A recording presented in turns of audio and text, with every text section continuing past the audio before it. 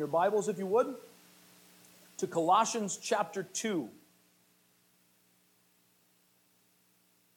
Colossians chapter 2. If you're not familiar with your Bible, as far as how to get around really well, Colossians is most of the way to the back. It's in the middle of your New Testament. You're about 4/5, probably 5/6 of the way to the back. If you see the Thessalonian letters, you went a little too far. So Colossians chapter 2, and I am going to resist my urge to read the entire book, although it is very well worth it. Just a little background. Paul's writing to the Colossian church, and he's dealing with some false teaching, and he's in prison as he writes it, and he's trying to encourage them, and he's drawing their attention to the supremacy, the centrality of who Jesus Christ is. There is no creation, there's no universe apart from Jesus Christ. A little side note for us personally. Before we even get into the sermon time, we need to know that it is absolutely, utterly impossible for you and I as individual human beings to fulfill our purpose for existing apart from a relationship with Christ. We were created for the purpose of a relationship with God. In Genesis 1, He created us in His image, a unique relationship, a unique setting for us that's different than any other being in creation. We're even different than the angels. We are uniquely made for Him. And if we are trying to do anything else outside of glorifying Him, those are all just spit on our tires. We're rearranging deck chairs on the Titanic. That's not where we find our fulfillment. So in the book of Colossians, Paul is making this point, and in talking about the fullness that we have in Christ, our passage really starts with verse 9, but I'm going to back up to verse 6. He says, "So then, just as you received Christ Jesus as Lord," pause, there's a comma there, so I'm going to take advantage of it. There's a little pause here, because he is writing to the church. Every one of these letters that Paul writes to a city, to the Colossians, and the Ephesians, and the Galatians, the Philippians, pick one, they are written to a group of people who have already professed faith in Christ. They have already received Christ as Lord. They've declared publicly that Christ is calling the shots, and no matter what persecution they may face, and they face real persecution, no matter what persecution they may face, they're all in with Jesus. They identify with Him and with His body, the church. So then, just as you received Christ Jesus as Lord, continue to live your lives in Him, rooted and built up in Him, strengthened in the faith as you were taught, and overflowing with thankfulness. See to it that no one takes you captive through hollow and deceptive philosophy, which depends on human tradition and the elemental spiritual forces of this world rather than on Christ. For in Christ, all the fullness of the deity lives in bodily form. And in Christ, you have been brought to fullness. He is the head over every power and authority. In Him, you were also circumcised with a circumcision not performed by human hands. Your whole self, ruled by the flesh, was put off when you were circumcised by Christ, having been buried with Him in baptism, in which you were also raised with Him through your faith in the working of God, who raised Him from the dead. Let me back up and read that again, because we want to get this to sink in.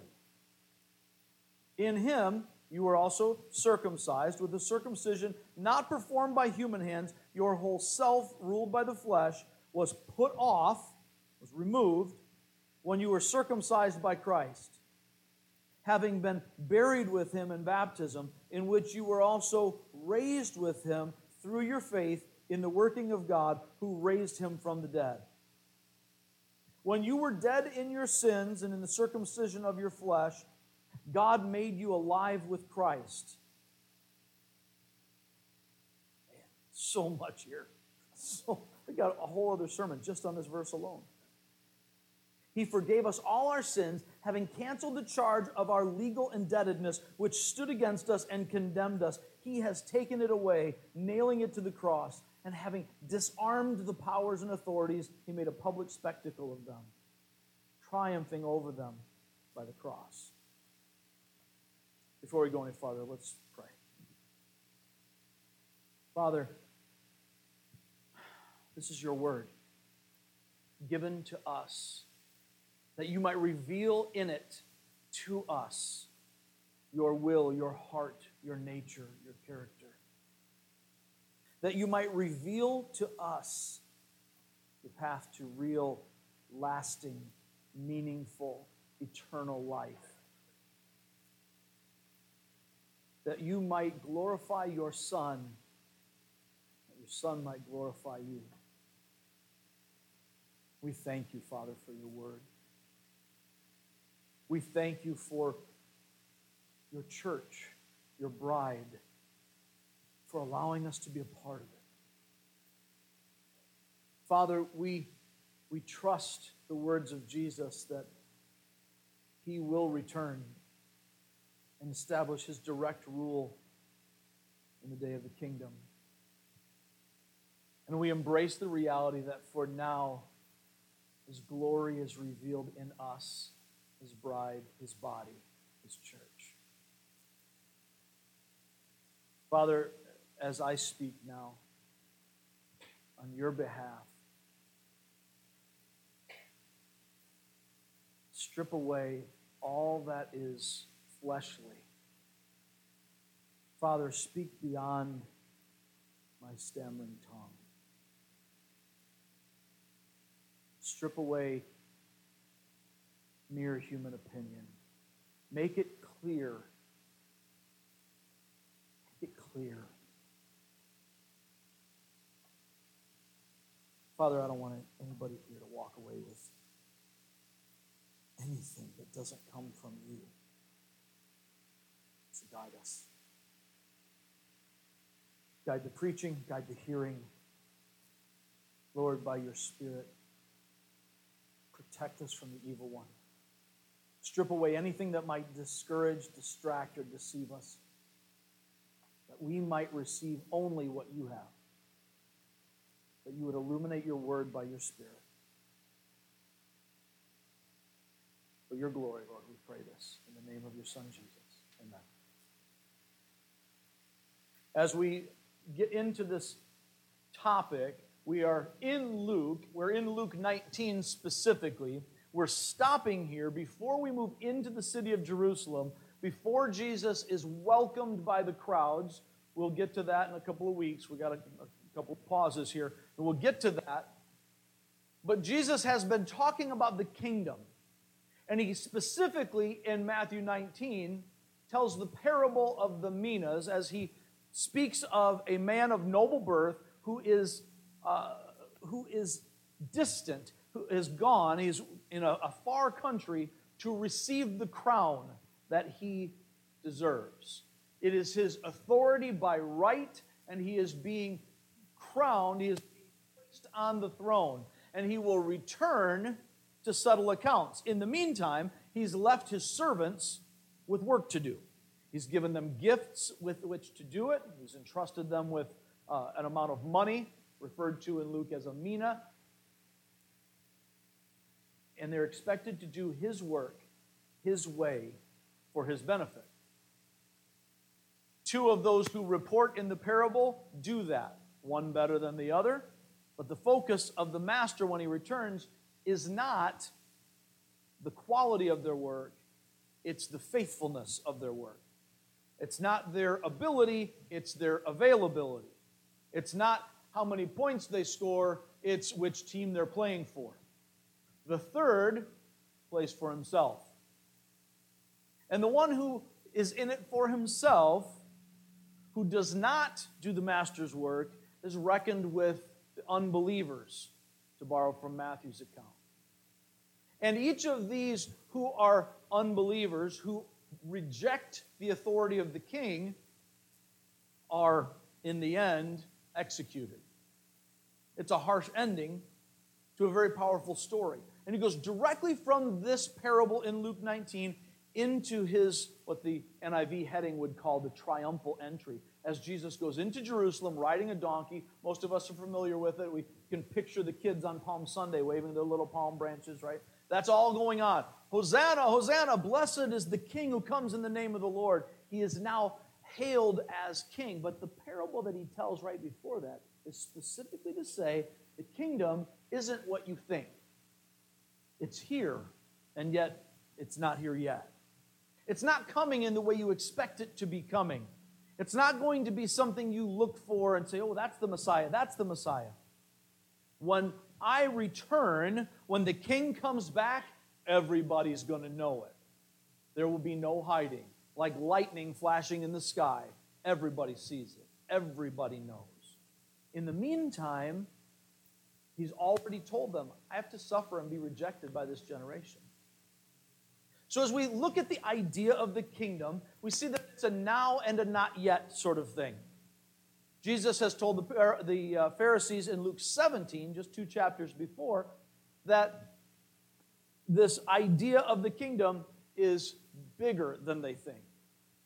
So now we need to look at, what does that mean for us? How does the church fit into that?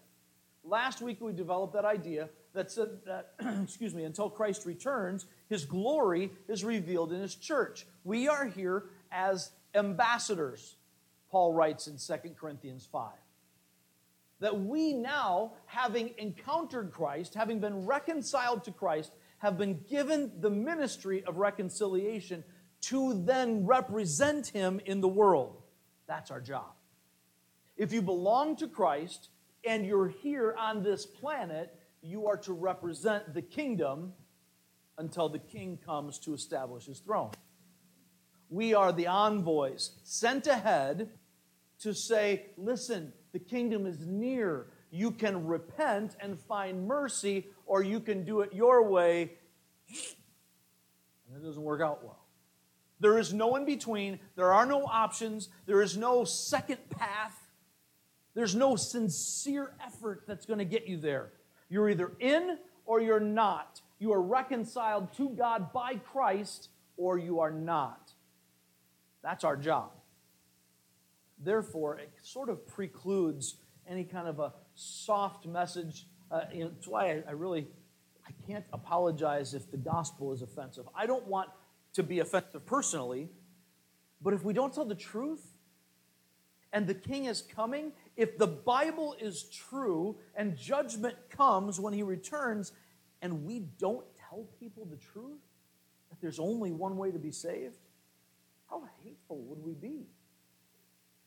There is nothing else. That's our job. So then, that brings us to today. Today we want to take a look at this idea of baptism, partly because it's a very prominent theme in church history that causes a lot of confusion, partly because we see it in Scripture, mainly because it's in Scripture, and partly because we're going to have a baptism next Sunday and we want to make sure we understand what we're doing. So, before I go any farther, let's hit this core reality. This is what we're going to be seeing as we walk through some scriptures. Then I'll talk some more, and we'll kind of take a look at how this plays out. Core reality is this: all who belong to the body of Christ proclaim it through baptism. All who belong to the body of Christ proclaim it through baptism. We see this over and over in Scripture. I believe the NIV uses the term baptism or a form of it 95 times in the New Testament. And the preponderance of that is in the book of Acts. Actually, most of them are not in the book of Acts, but in the gospel in Matthew, Mark, Luke, and John, relating to John the Baptist. So they're not really even talking about Christian baptism within the church.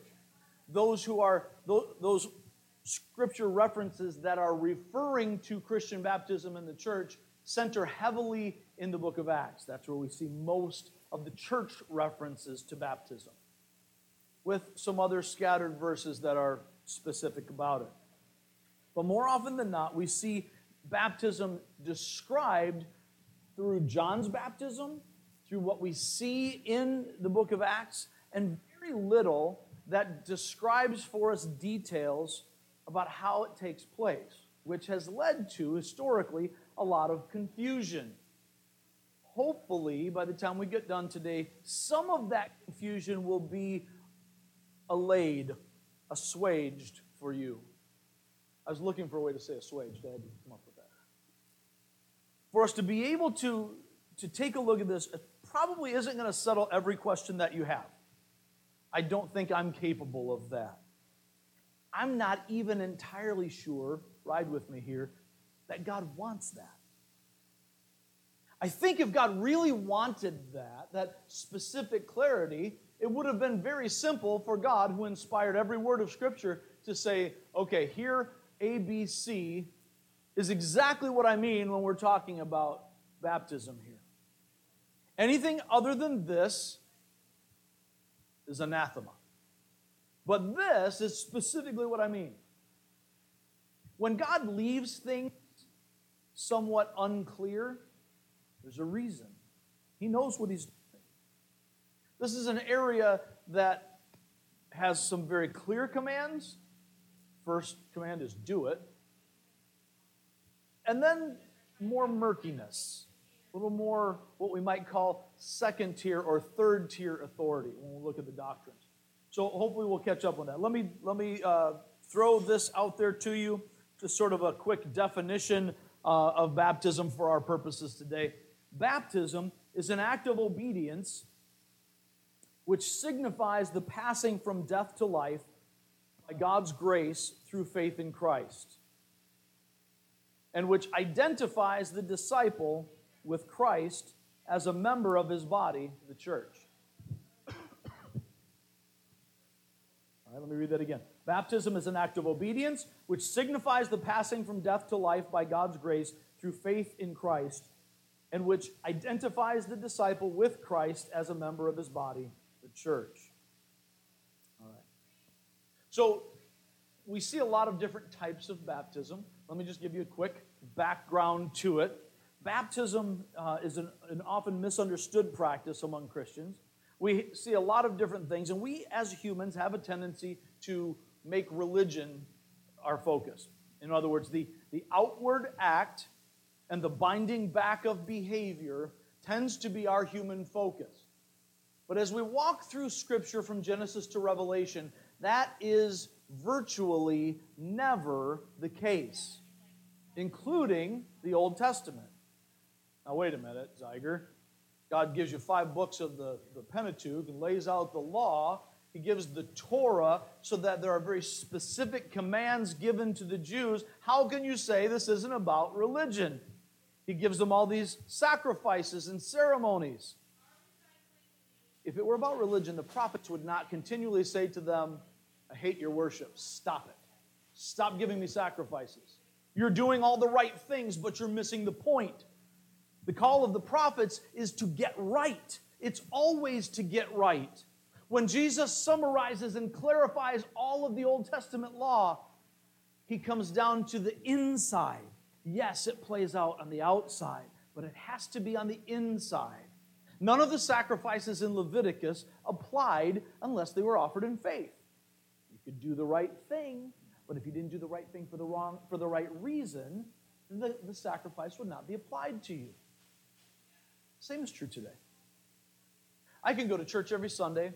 I can speak out a particular covenant. I can make a profession of faith. I can pray a sinner's prayer or walk through 4 spiritual laws, and none of that does a doggone thing if I haven't encountered Christ personally. That's the point. That's always been the point. If you walk through the Gospels, you see that over and over again. So let's take a look here. We're going to start with Matthew 3. If you're in Colossians, still back up to the left a little bit. Matthew's the first book of your New Testament. If you get too far to the left past that, you see a bunch of names you won't recognize.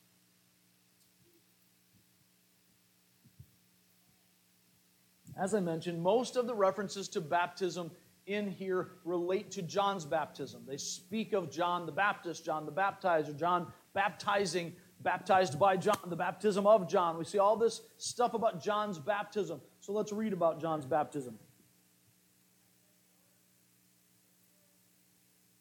Starting with verse 1 of Matthew chapter 3, we read this. In those days, John the Baptist came preaching in the wilderness of Judea and saying, "Repent, for the kingdom of heaven has come near."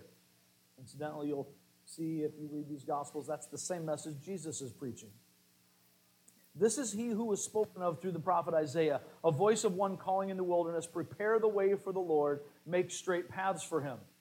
Before we even go on, let's take a look at what John's here to do. What does it say? He's here in the same way that Isaiah speaks of it, to prepare the way of the Lord. This isn't about John's baptism. John's baptism isn't about John's baptism. It's preparing hearts, preparing the nation of Israel specifically, to receive her Messiah. He's calling them to repentance because the kingdom is now at hand. The Messiah is coming. The Messiah, he'll see in just a few moments, is actually here. God is offering mercy. Turn from your way to his way. So he baptized to signify that. Verse 4, John's clothes were made of camel's hair. He had a leather belt around his waist. His food was locusts and wild honey. Yum. People went out to him from Jerusalem and all Judea and the whole region of the Jordan, confessing their sins. They were baptized by him in the Jordan River. Why was John so weird? John was the last of the Old Testament prophets. We read about it in the New Testament, but he's here at the beginning of the gospel, as Mark says it. Jesus has not done his work yet. The gospel, the kingdom, isn't here in its fullness. We're about to see Jesus be announced, but that hasn't happened yet. So John is still preaching as an Old Testament prophet. And to summarize it in a nutshell, God had Old Testament prophets do weird stuff. It was normal for them to be outside of society. It was normal for them to wear such clothes, to eat such a diet. John was easily identified by his lifestyle and his message. And the people recognized him as a prophet of God. When they recognized him as a prophet of God, they came, they received the message. When the message connected with their hearts, we read in verse 6 that they confessed their sins. Now, John's baptism is for repentance. It's not just confessing. It's confessing and turning. What did he say? Repent, for the kingdom of God is near. Repentance is a new mind. Repentance is doing a 180. I was going this direction and I am now going that direction. It's like if I am trying to get to New Buffalo and I'm not really paying attention to what I'm doing, and I get on I-94 headed east like I'm going to Detroit. I'm not going to get to New Buffalo from here. So I get to about Bridgman and I realize, what am I doing? I'm trying to get to Buffalo. I was almost there and then I took the wrong path. What do I have to do? Did I fix it by saying, I'm on the wrong path? Somebody tell me, is that enough? No, I got to get off, turn around, and go back. I have to change my direction. That is repentance. That's exactly what it is. So John is calling them to this. They confess their sins and they repent, right? And they're baptized, signifying that repentance. The baptism, the confessing, neither one are the repentance, but they're part of it. The baptism symbolizes this confession, this turning.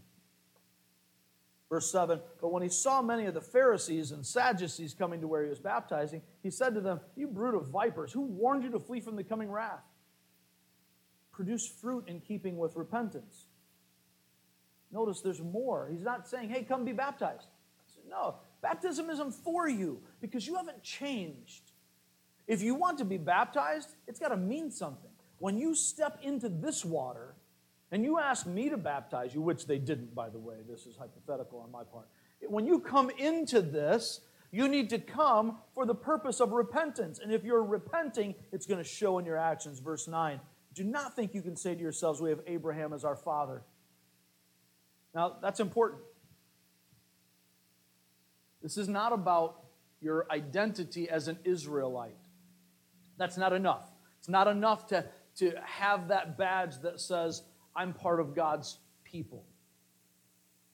Fast forward to today. It's not enough for you to be identified as part of the church. You need to actually be part of the church. John is about to say this. Jesus later on says it. Paul says it. Paul says it very clearly in Romans. This is not about Abraham's physical descendants. It's about his spiritual descendants. If you really belong to Abraham, it'll show up in your actions. Verse 9, do not think you can say to yourselves, we have Abraham as our father. I tell you that out of these stones, God can raise up children for Abraham. The axe is already at the root of the trees, and every tree that does not produce good fruit will be cut down and thrown into the fire. Check out his words here. I baptize you with water for repentance. Okay? That for becomes very important. That for, the Greek preposition eis, E-I-S, causes a lot of confusion in our understanding of baptism because it can mean for in a variety of senses. Just as we can say for here in English, and it can mean a variety of different things, right? I can give you something that is for you in the sense it belongs to you. I can do something for a reason in that it is the cause of it. I can do something for a reason in that it is the reflection of it. For can have a variety of meanings. It is the same way in the Greek. So often it's confusing to us when we hover on a word without seeing the greater context. This is why our hermeneutical principles, our ideas of interpreting the Scripture must be sound and ethical. We have to look at the whole context, what the writer is saying, how this all fits together, and how it fits with the rest of Scripture. Every time we look at Scripture. So here he says, excuse me, lost my place, give me a second. Verse 11, I baptize you with water for repentance. It doesn't cause the repentance, it represents the repentance. But after me comes one who is more powerful than I, whose sandals I am not worthy to carry. He will baptize you with the Holy Spirit and fire.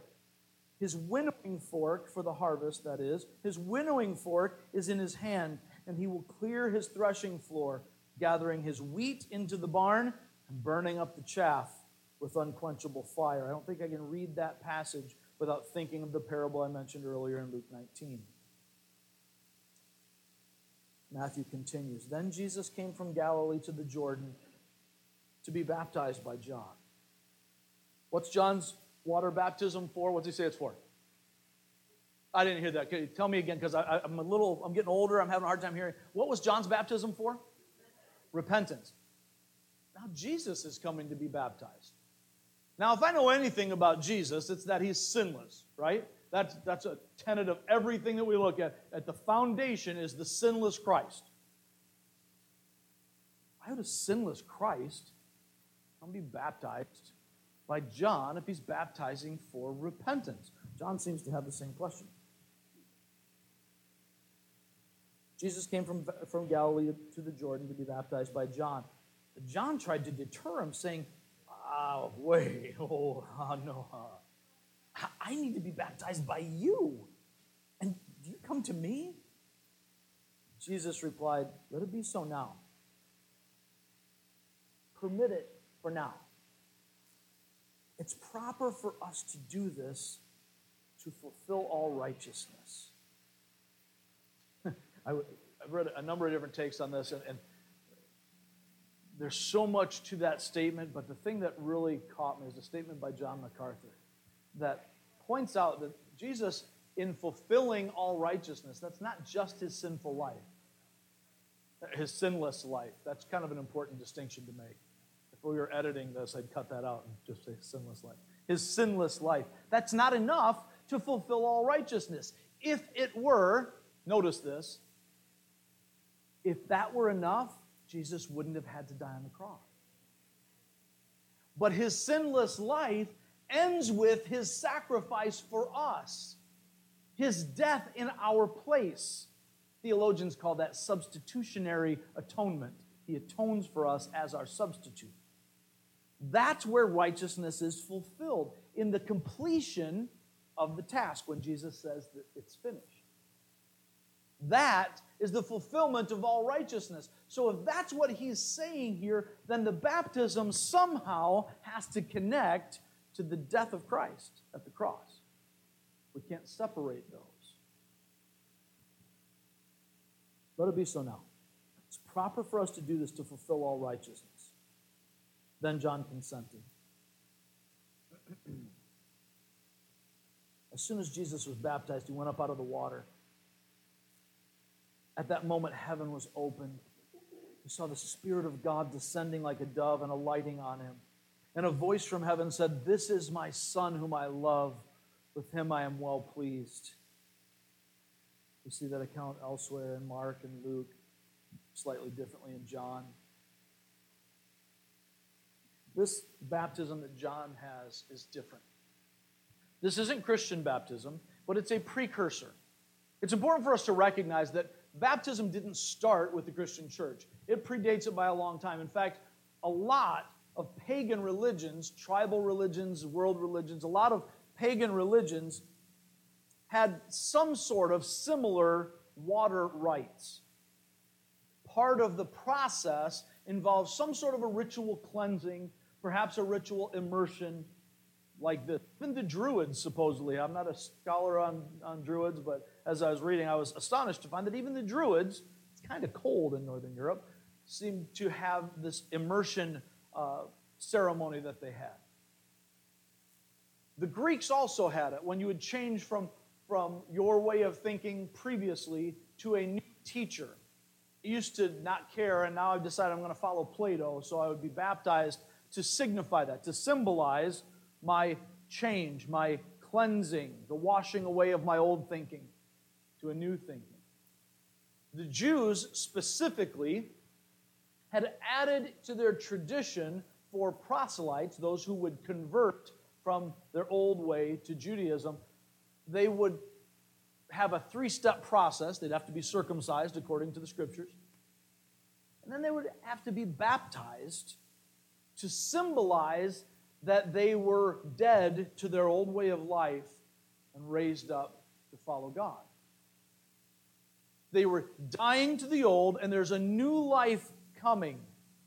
And then thirdly, they'd have to make sacrifices in keeping with the law. This immersion that was a part of the proselyte baptism was for those who were Gentiles to become Jews. John's is different. John's is kind of a freaky situation because he's doing it for Jews who are willing to admit, I'm not living right. I might be of Abraham's line, but I'm not of Abraham's heart. And just like the Gentile who recognizes that only God gives life, and the only way for me to know this God is to come through the nation of Israel, and the only way for me to do that is to die to myself and turn to Him, turning my back on everything that was my past, even my family. I am no longer a part of that life. I'm part of a new life. Then John comes and says, hey, my brothers and sisters in Israel, you need to repent. Whoa, wait a minute. That's just not for us because we're not Gentile dogs. We're not like those people. We're not like those pagans out there. Look at their sins. John's calling them to repentance, and those who have their hearts changed confess their sins, and they're baptized to symbolize that they're turning away from their own way of doing things to God's way. Gentiles, they're outsiders. But for the Jew, you're setting aside your religion. You're setting aside your own goodness to recognize, I can't have a relationship other than repentance and turning to God. So they do, except for the religious leaders. They've got a little too much at stake. Their hearts remain hard. They won't acknowledge God's purpose for their lives, so they won't be baptized by John. That comes up later on in the book of Luke. So as we see this baptism that John has, we haven't gotten yet all of this yap, and I've spent most of the time talking about this baptism. We haven't even gotten to Christian baptism yet. So we're going to have to follow up on this. But Jesus comes and he identifies with it, and he says, this is right to fulfill all righteousness. There's a connection to his death, but what we see is he is identified publicly. He doesn't need to be saved from anything. He's already righteous. He doesn't need to turn away from his sin. He doesn't have any. But he's turning away from anything having to do with the flesh, with his own self-direction. He's rejecting that and identifying with living for God. This flows right into what we will see with Christian baptism. Since we're in Matthew, let's take a look at the only place that Jesus commands this in Matthew 28. We see baptism commanded in other places, but here Jesus himself specifically commands it.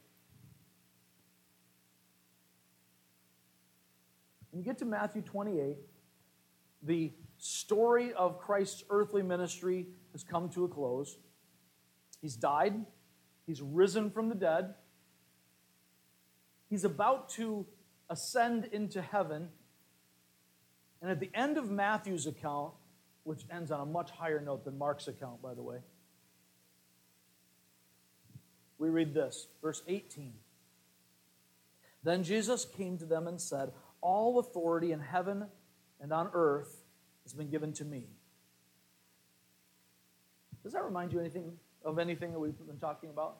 A king, perhaps? A kingdom? All authority. I am the ruler. I am the sovereign. The kingdom belongs to Christ. All authority in heaven and on earth has been given to me. Therefore, in light of that authority, go and make disciples of all nations. The command here is making disciples. Going is just going. As you're going about doing your business, go make disciples of all nations. Notice what he says about making disciples. If you're going to do that, this is how you are to do it. Make disciples, baptizing them in the name of the Father and of the Son and of the Holy Spirit. It's a Trinitarian baptism, baptized in the Trinitarian name. One name, Father, Son, and Holy Spirit. Not the names, but in the name of the Father and the Son and the Holy Spirit. And teaching them to obey everything I've commanded you. And surely I am with you always to the very end of the age. Baptism is an act of obedience which signifies the passing from death to life by God's grace through faith in Christ, which identifies the disciple with Christ as a member of his body, the church. Let's jump ahead. Skip over Matthew, Mark. We're at the end of Matthew. Skip over Mark, Luke, and John. Let's go straight to the book of Acts.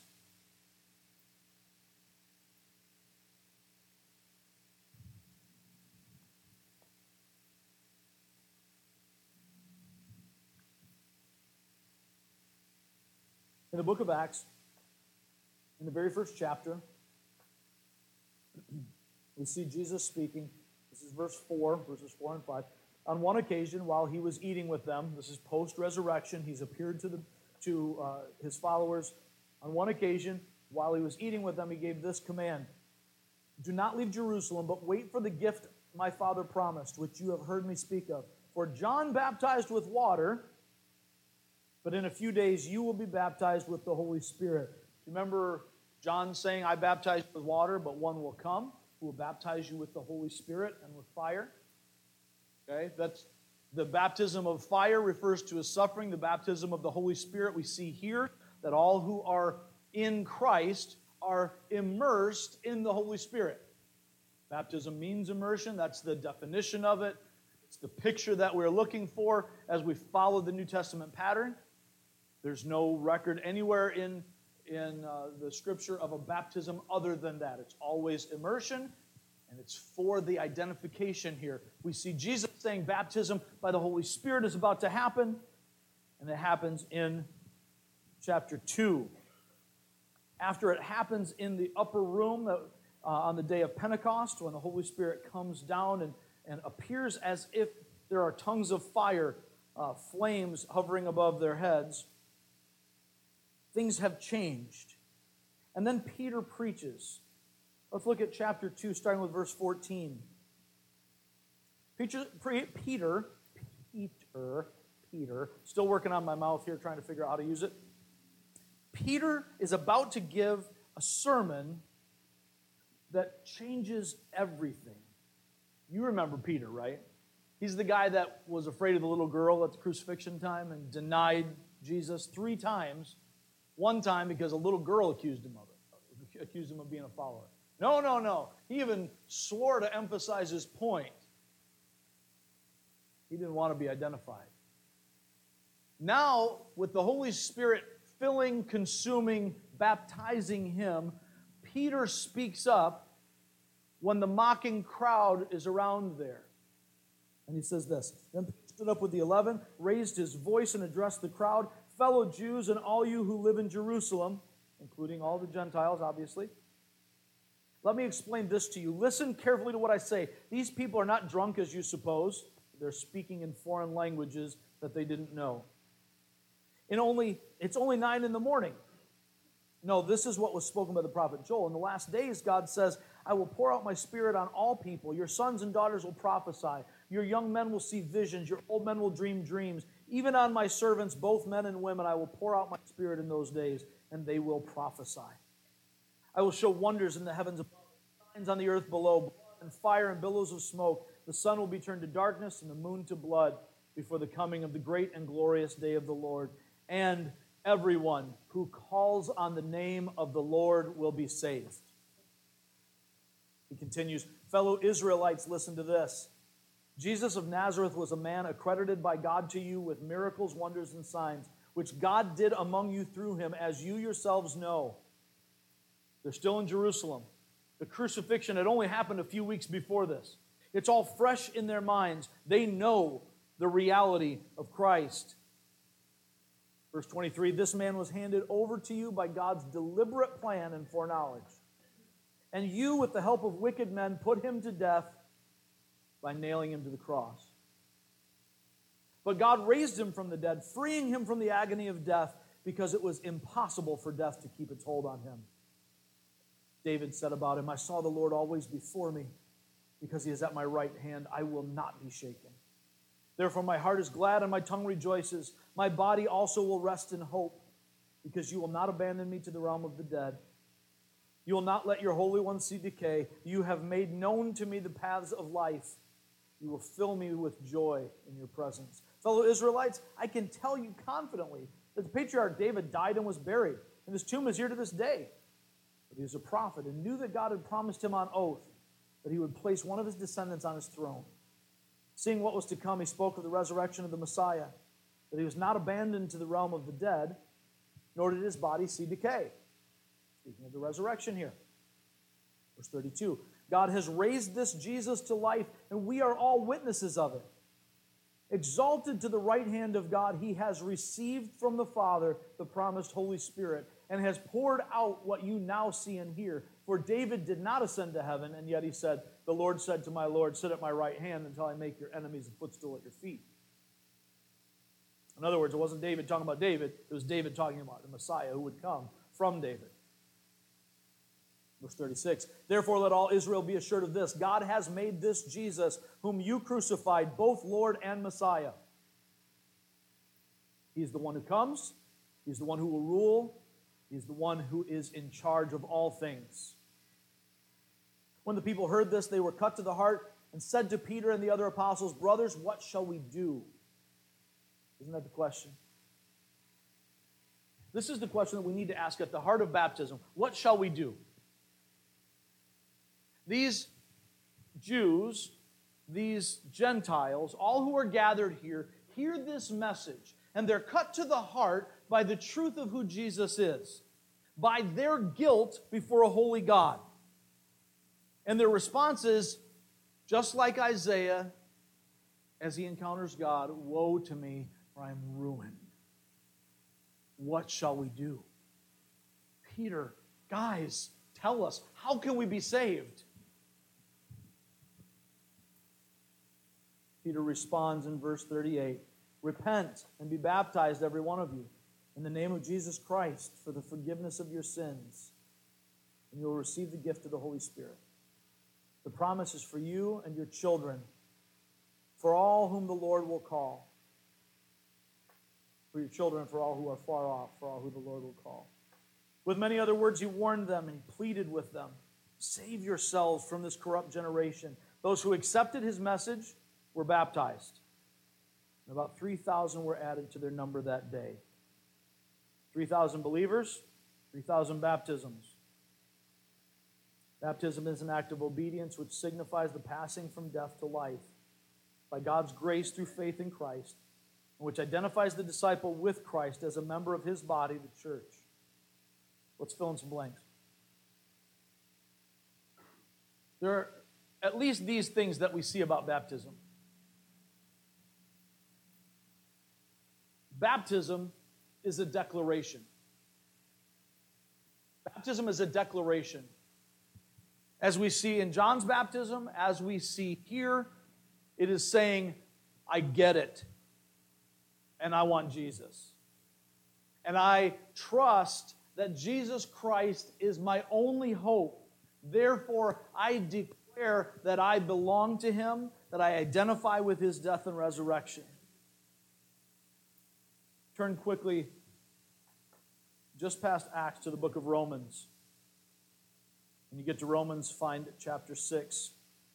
Very next book, so it shouldn't take you long.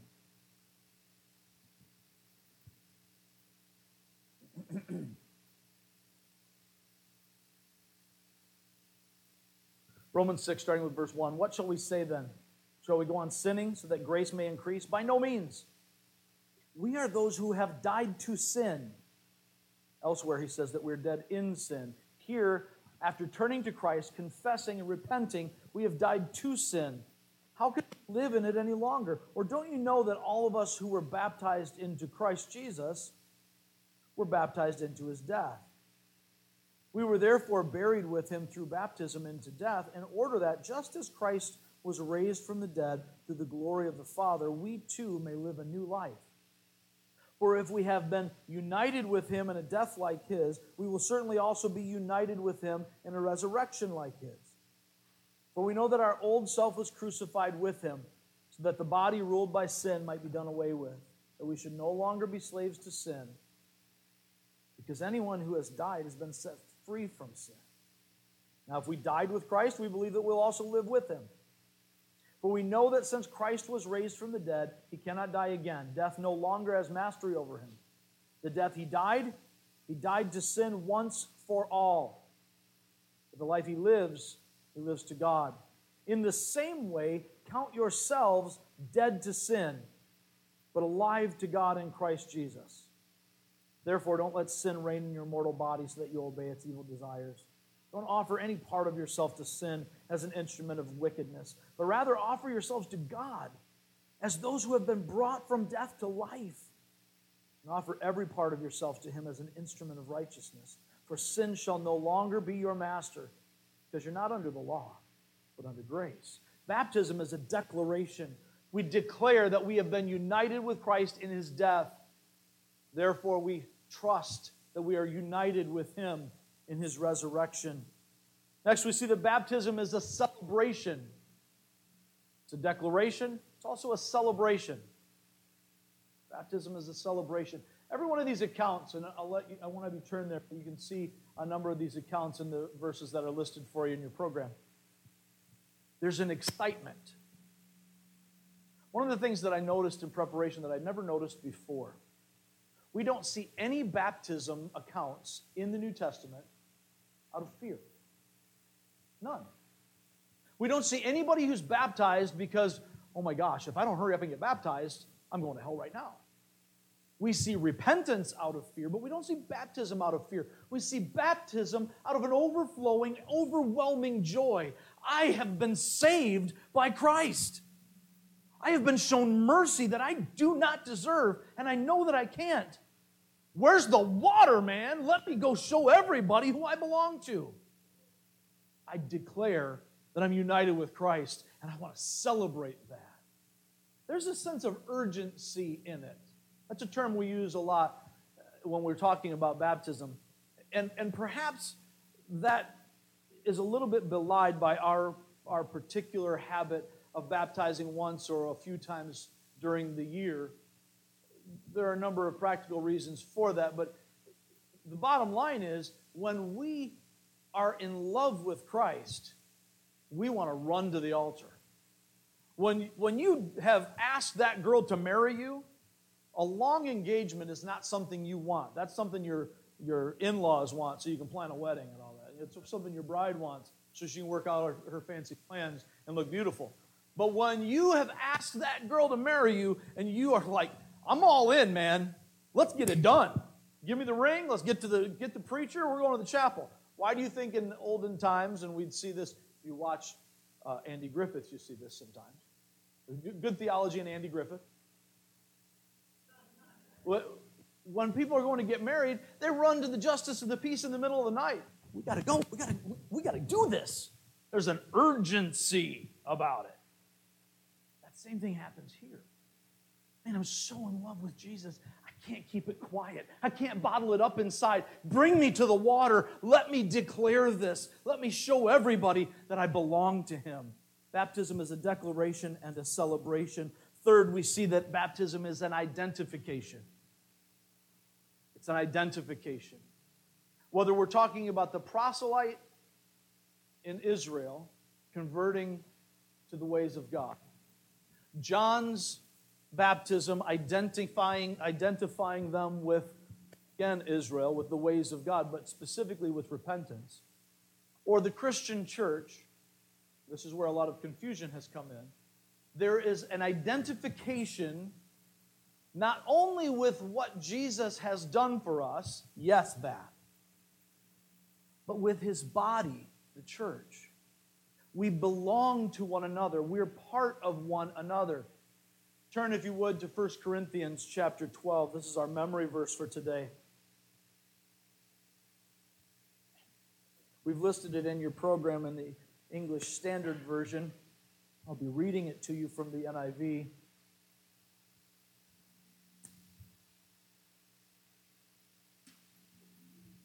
I prefer the rendering of the older edition of the NIV, as many of you know already. But that's what my preaching Bible is, so we're going to read it from here. In 1 Corinthians chapter 12, Paul is dealing with a church that's got a lot of jealousy and dysfunction. Why do they get to do that and I don't get to do that? I want to be up front. I want to be the person getting the glory. And he's saying, look, forget about it. God's given you gifts that you are to use. You're made, you're wired the way God made you for God's purpose so you can use it as part of the church. But all of us are part of one body. And if you happen to be the foot, it doesn't do you any good to want to be the lips. And if you're the lips, it doesn't do you any good to wish that you were the heart. Because everybody's got to have a liver, and nobody wants to talk about your liver, but you got to have it. We're all one body. It's in that context that he says this, verse 12. Just as a body, though one, has many parts, but all its many parts form the one body, so it is with Christ. For we were all baptized by one Spirit so as to form one body, whether Jews or Gentiles, slave or free, and we were all given the one Spirit to drink. Even so, the body is not made up of one part, but of many. He's indicating here, as we see elsewhere, that there is an identification with the body. Throughout church history, that has been the good and bad of baptism. Luther and Calvin and a number of other reformers, while they had so much right, brought an awful lot of their old teaching along with them when it came to baptism. And in medieval times, there was no separation of church and state. The belief was that God established a state church. Therefore, geographically and politically, you would be baptized specifically to designate that you were part of the Christian state that you were in. So that was simple up until the Reformation. But then you've got Catholic areas and Lutheran areas and and Zwinglian areas, and the Anabaptists over here, nobody liked them. And then you've got the Calvinists. They all ran away to Geneva so we can go hide out in Switzerland. But with all of these things, there was confusion over how this played out because there was no separation between church and state. So it was as much political as it was spiritual. Now, we can forgive their ignorance to a certain point in that we're at a different place. So we're able to see the Scriptures with a bigger light. Scriptures have not changed. The early church did not see it that way, but during that time they did. And those habits carried forward so that we would baptize to identify with the church, yes, very much like we see here, but we would also be baptized to identify with a particular brand of Christianity and a particular allegiance to the crown of our area, of our region. That's where we get a lot of the confusion and the difficulty. That's also why one of the reasons that infants would be baptized. That had come along centuries before. In the Roman church, as it was developing, there began to be confusion between whether or not this baptism was a reflection or whether the baptism itself was the regeneration. And the Roman church, that was the only church, other than out east, you had the Eastern Orthodox Church, but the Western Catholic Church, small c, which became a big C, baptized believing that that sacrament brought the grace. Therefore, it canceled original sin in the infant, and they only had to deal with their own sin going forward, with their choices. That's not scriptural, that's not the picture that we see here, but that's how it began, and then it carried forward. And then the Reformers carried it over with different meanings, some with the same, but mostly with different meanings, until we see a return among some to what we see here in the New Testament. In fact, up until around that time, the Catholic Church immersed all the babies. They didn't sprinkle them. They actually immersed them for a long time. People frown upon that now. CPS shows up and all that stuff. Sorry, a little too tongue-in-cheek. I apologize. Baptism is a declaration. It's a celebration. It's an identification with Christ and His church. Baptism is a submission. Baptism is a submission. Just the very act of baptism is a surrender to someone else to dunk you under the water. How many of you were baptized and scared to death? Go ahead. Raise your hand. Yeah, some of you were scared to death, right? Of course you were. Somebody else is holding your fate in their hands. By itself, it's an act of faith. It's also an act of submission to God's will. I get baptized not just because I choose to do it, not because it's the cool thing everybody does. Incidentally, that's one of the reasons that we don't immediately baptize right now. It's a different setting. They were enduring persecution. We are not. So it's very easy for us to get baptized because everybody else is doing it. If everybody else is doing it, but it means losing your family or your home or your employment, it's not really encouraging. So we don't really have that problem in the New Testament that we have today. But as we have this submission to Christ's will, when He says, make disciples, baptizing them, so they're identified with the body of Christ, they're identified with the church, they're identified with the work, but we are also submitting in this act to God's will. It's an act of obedience. Lastly, we see that baptism is an illustration. Baptism is an illustration, as we read from Paul, as we see in John. There is an imagery that goes along with it. There's a picture, not just of the washing away. We see those terms, but the washing away isn't really the point of Christian baptism.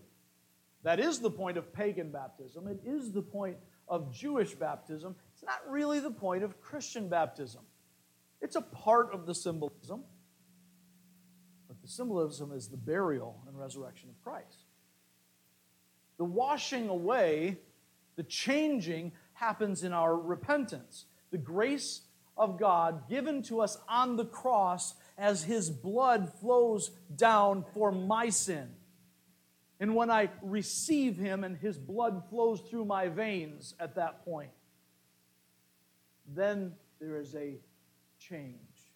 There's a cleansing. He paid everything. And now I get to reap the benefit of that. Why is it important? Baptism doesn't have any inherent power to gain forgiveness or win points with God. But it is an act of obedience for those who trust their lives to Jesus. It's following in his footsteps since he chose to be baptized. And it's following his command, as he said that this is how his disciples are identified. It's a sign of kingdom citizenship. But it's a picture. When Paul said we're buried with him in baptism and we're raised with him as we come up out of the water, when we rise with him to a newness of life, we are able to please him. It's not that we couldn't please him in the moments between our faith and our dunking, but it's part of it. It's a part of the process. And as we carry this forth, very much like our remembrance celebration, or communion, we're giving a picture of the death and resurrection of Christ until he returns. There's a proclamation in this. That's why at Real Life we love doing it at Lake Michigan, at Warren Dunes, where it's crowded and you see all these people looking at those weird people over there. What are they doing? Why are they dunking that person in the water? That's why we retell, in a much shorter version than this, we retell the story of baptism every time. And we sing glorious proclamation in our song that I've decided to follow Jesus, no turning back. So that in this illustration, others can see Christ and give glory to God. And we pray that in that process, perhaps they can be drawn to that grace. Perhaps they can find life in him. As we wrap this up, I just want us to remember that we are here to represent Christ. His glory is revealed in his church until he returns. And all who belong to the body of Christ proclaim it through baptism. It's commanded. So if you're in Christ, if you've received that grace, if you've turned from your way to his way, you say, Lord, I'm yours. Save me. I've tried it my way. I give up. I thought I was a pretty good person until I saw God. And I'm not. And I deserve death. I thank you for dying for me. And I receive with gratitude that grace. If that's you, then you need to commemorate that by taking communion, by celebrating the bread and the cup, the body and the blood of Christ. It's commanded by him. It says, do this. Do it in remembrance of me. But if you haven't been baptized, then you really shouldn't do that. We start by identifying with Christ and identifying with his church. It's the initiation rite, if you will, to the church. It doesn't save us. It doesn't gain us favor with God. But it declares and celebrates and illustrates to this world around us that we have submitted to Christ and identify with his work and with his family so that we can live a life that pleases God. Let's pray. Heavenly Father, move in us now to hear your word, to receive your word. We've heard it with our ears, Lord. Let us hear it with our hearts. Father, we want to bring glory to your name. We want to make you smile. So I pray right now, Father, that those who have heard this message today, if they have not turned to Jesus Christ in repentance, that you would move them to do it by your Spirit. I can't do that. I can't change anybody's heart. I can't change anybody's mind. Maybe I can present a winsome argument. Maybe not. But your sovereign grace, your Holy Spirit claims us. I pray that now for all who have not received Christ. But Father, for those of us who have, I pray that you would move in us, that you would stir us to be identified with the body and the blood of Christ.